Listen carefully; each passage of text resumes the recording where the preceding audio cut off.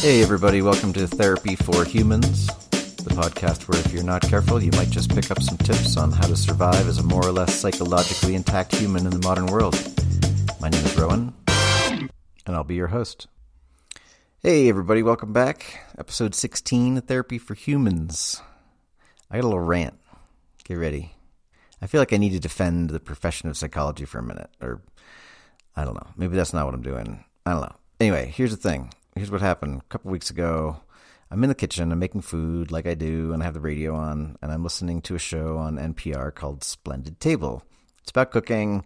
For the most part, I'm not a huge fan of the show, but it was what was on, and sometimes I pick up decent tips from it. So anyway, they had a psychologist on there this week. I think she maybe wrote a book. I don't know why the fuck she was on there, but she said something that absolutely sent me into orbit.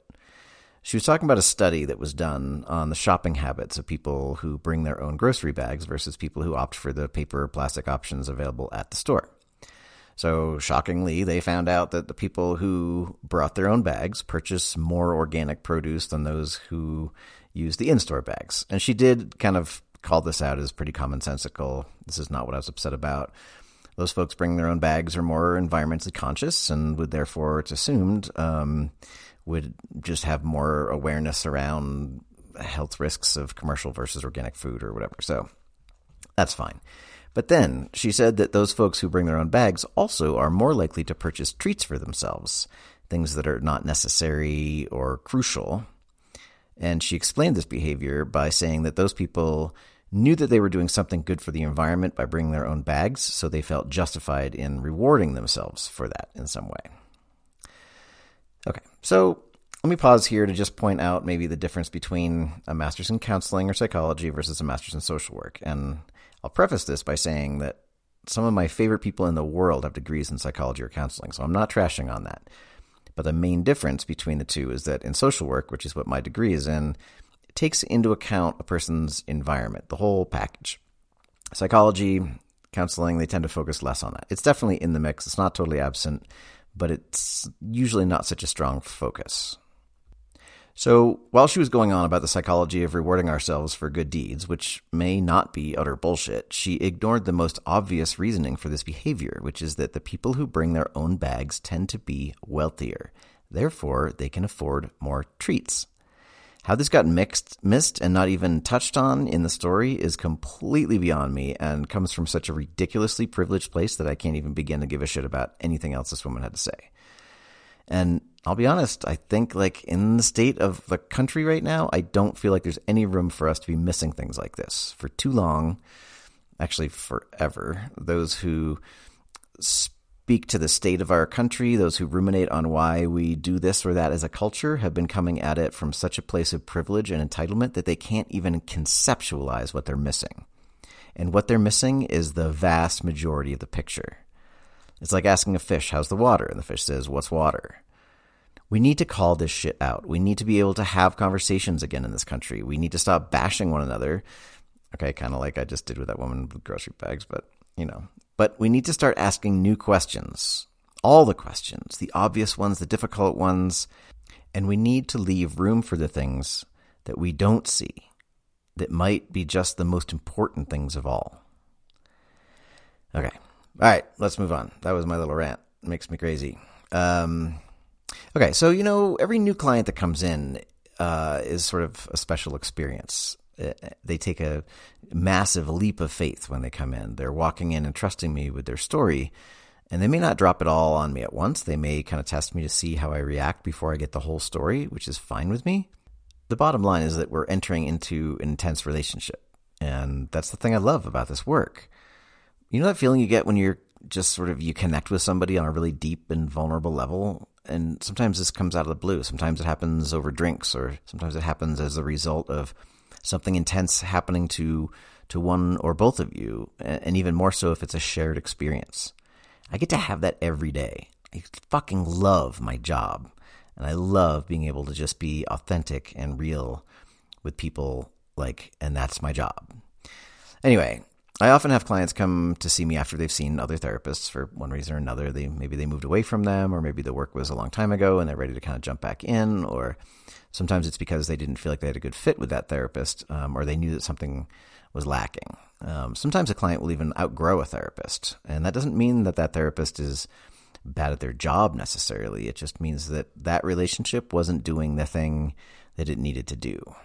And a side note, I guess, here. So when I was doing my internship up at Fort Lewis College in the counseling center, all of us bright-eyed and bushy-tailed, eager new therapists in training were told, you can't take a client anywhere that you haven't been.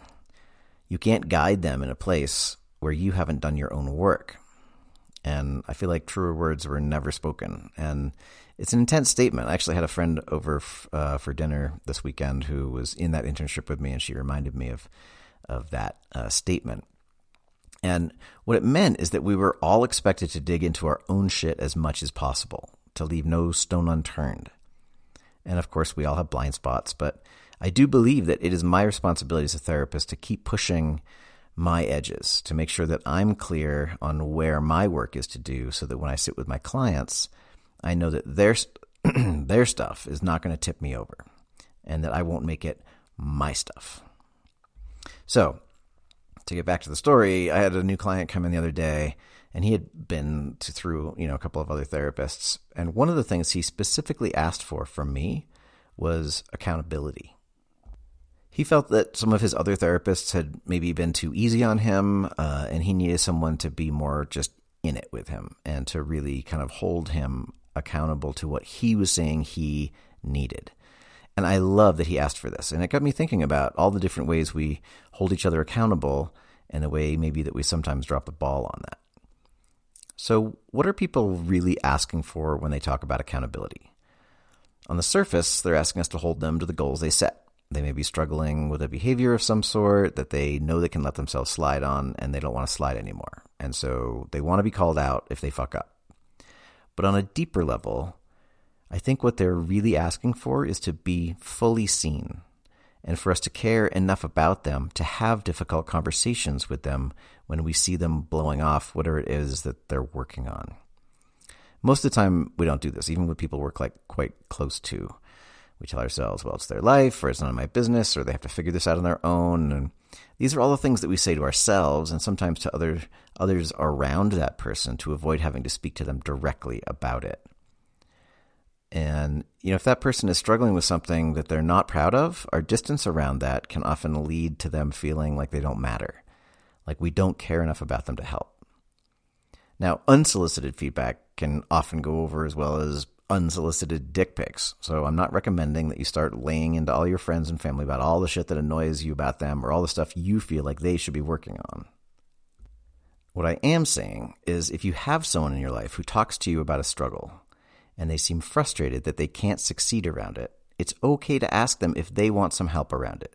Would it be beneficial for them to be held more accountable in some way, and how would they like that to play out? Once you set some ground rules, calling them out when they don't follow through becomes much easier and less scary for the person doing the calling out. And the person being called out tends to be less defensive.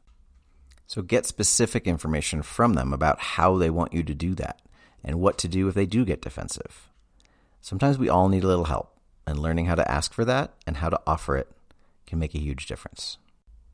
Okay, so a super short podcast this week. I'm maybe going to be changing the format a little bit here, because right now a lot of the format relies on all of you to bring me content, and I haven't been getting any content. So I'm going to not take that as a sign that I suck at my podcast and that nobody wants to hear me, because people are still listening. I see when you listen. I know that you're out there. And I think that people are just uncomfortable bringing me some of their stuff. So I'm going to just start throwing shit at you. And I do want your feedback, and I would love to hear from you. And if you do have something you want to get on the show, please email me at rowan@therapyforhumanspodcast.com, or give me a call at 1-844-DURANGO. That's 1-844-387-2646. And if you'd like to see me for therapy live and in person, you can get in touch with me through DurangoPsychotherapy.com. or you can call or text me at 903-3893. So I'll be back at you in a couple of weeks. And until then, take care of yourself and take care of each other.